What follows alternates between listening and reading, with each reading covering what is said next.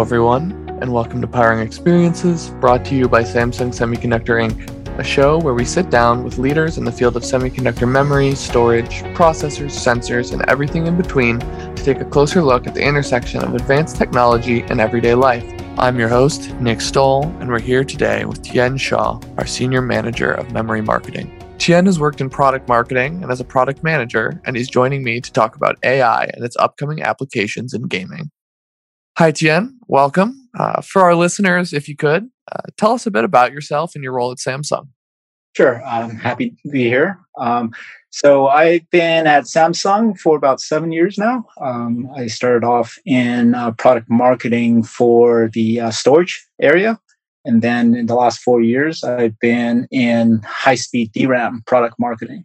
So this type of memory is typically used in applications that require very high performance. So things like AI and computer graphics are certainly a couple of those areas. Yeah, and so it kind of sounds like just the nature of your job already puts you at that intersection of AI and gaming. And so from a very high level, can you share some insights into how artificial intelligence is going to significantly impact the gaming landscape? Sure. So if we think of AI, I mean, AI is all around us today. Basically, bottom line in terms of what AI does for us is improve the user experience, right? So whether it be things like autonomous driving that people are talking about, improving the shopper experience to affecting how games are played and displayed. So one of the areas that it certainly impacts gaming is in terms of visuals, right? Improving visuals in gaming. Yeah, and to kind of drill down on those visuals you're talking about, I think we've used the term in some of our social media posts and things we put out there, upscaling. And what is that upscaling? How does it benefit the players, and what does it mean to them? Sure. Upscaling is basically a way of improving the graphic fidelity, right, of or the resolution and the frame rate, right, of the game to the user. So there are many ways to do upscaling. One of the ways in which AI is improving the graphic fidelity is in technologies such as DLSS. So that's technology that's developed by one of our customers, NVIDIA. It stands for Deep Learning Super Sampling. It's an example of, like I said, using AI to get better frame rates, where basically, deep learning is used to essentially upscale lower resolution images to high resolution with less computation.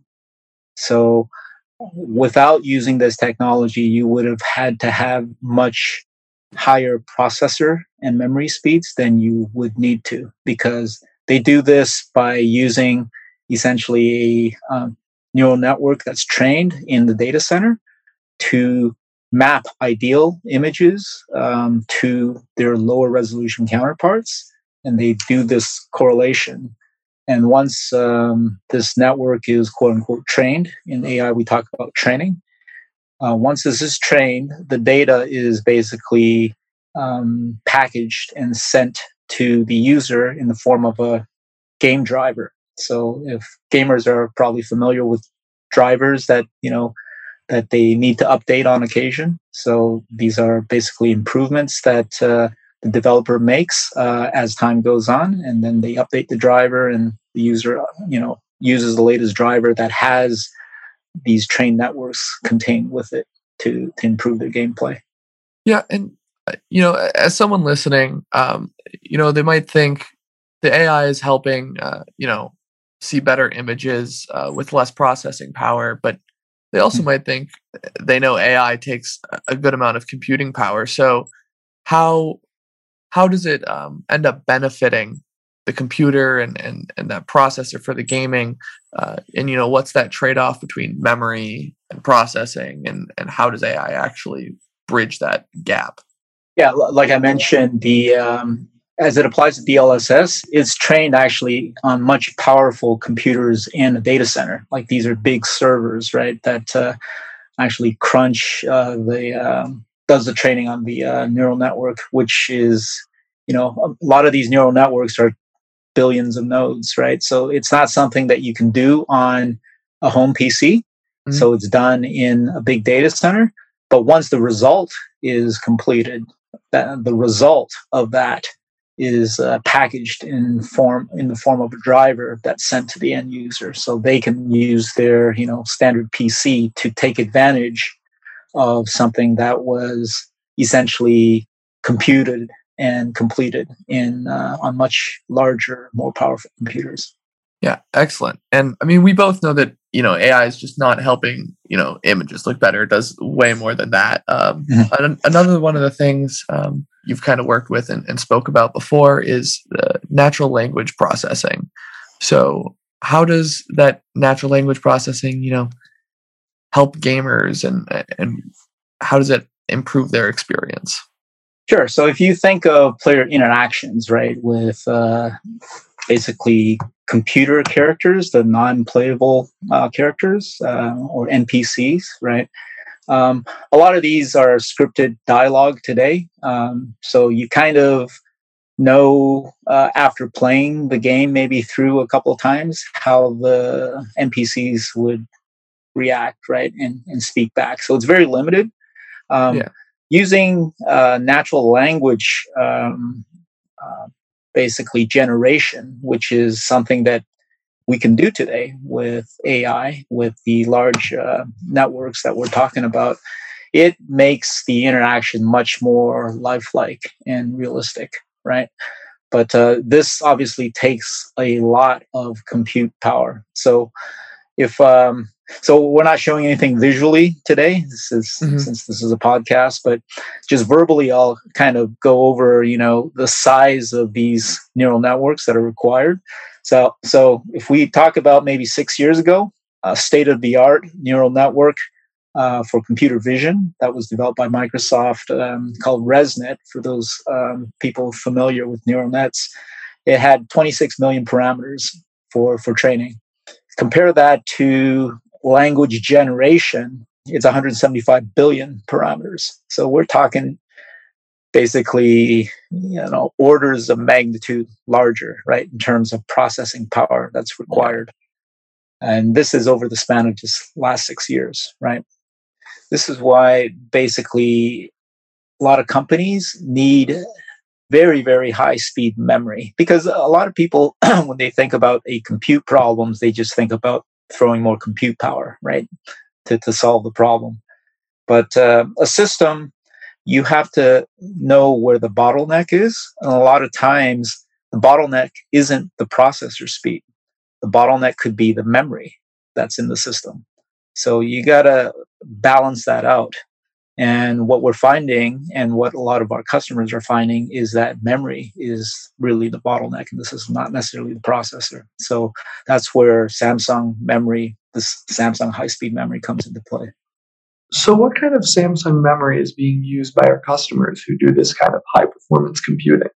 Well, high bandwidth memory, which is HBM, which is one of the memory products that Samsung provides, is being used already in a lot of these training applications. So our top customers and a lot of startups right now who are designing ASICs for AI applications recognize that HBM memory is kind of the memory of choice for AI, because they need the speed. No other form of DRAM matches the speed of HBM. So it's become that memory of choice when people need to run their AI applications. All these games nowadays have these in-game purchases. You got things to buy, whether it's a new skin or a wrap or bells and whistles, or even some content and stuff. So how does AI end up in that space, and how can it affect in-game purchases, and how can that actually help the gamer rather than kind of target them?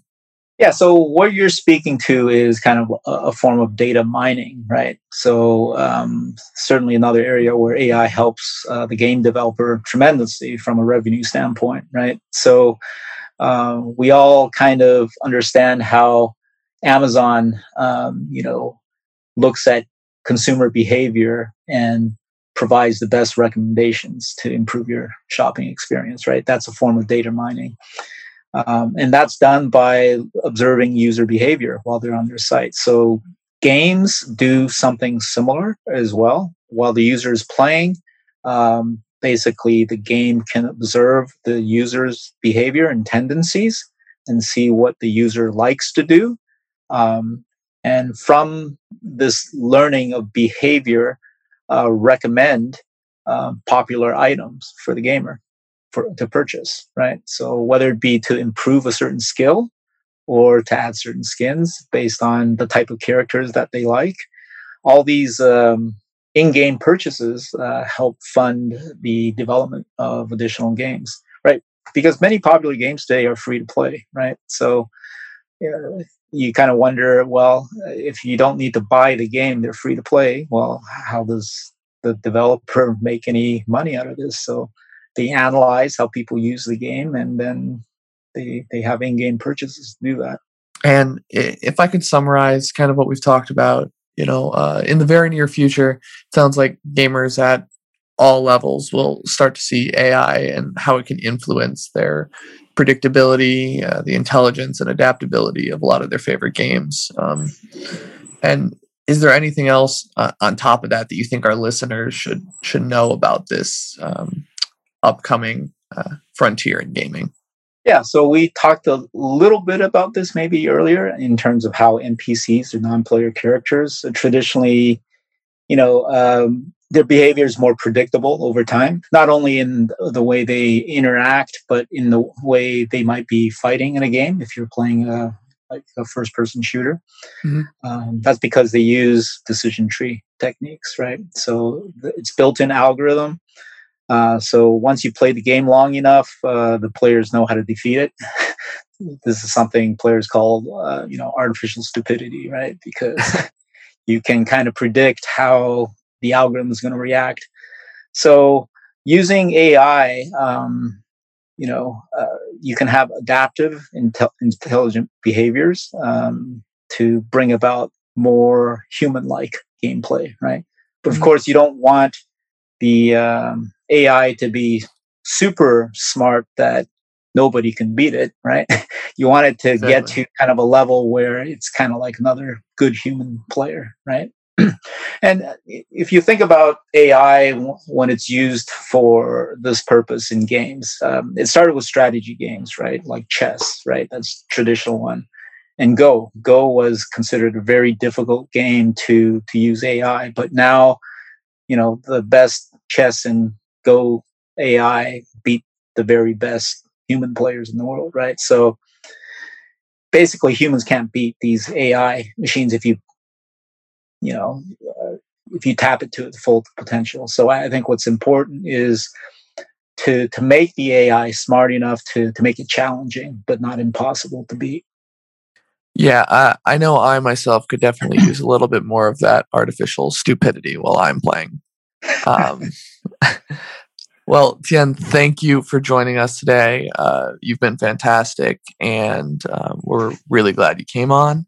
You've been listening to Powering Experiences, brought to you by Samsung Semiconductor Inc. This show's executive producer has been Melanie Nelson. Producers include Lisa Warren Plungy and Danny Pugh, with creative direction from Andrea Karim. Until next time, I'm your host, Nick Stoll. I hope you learned something today.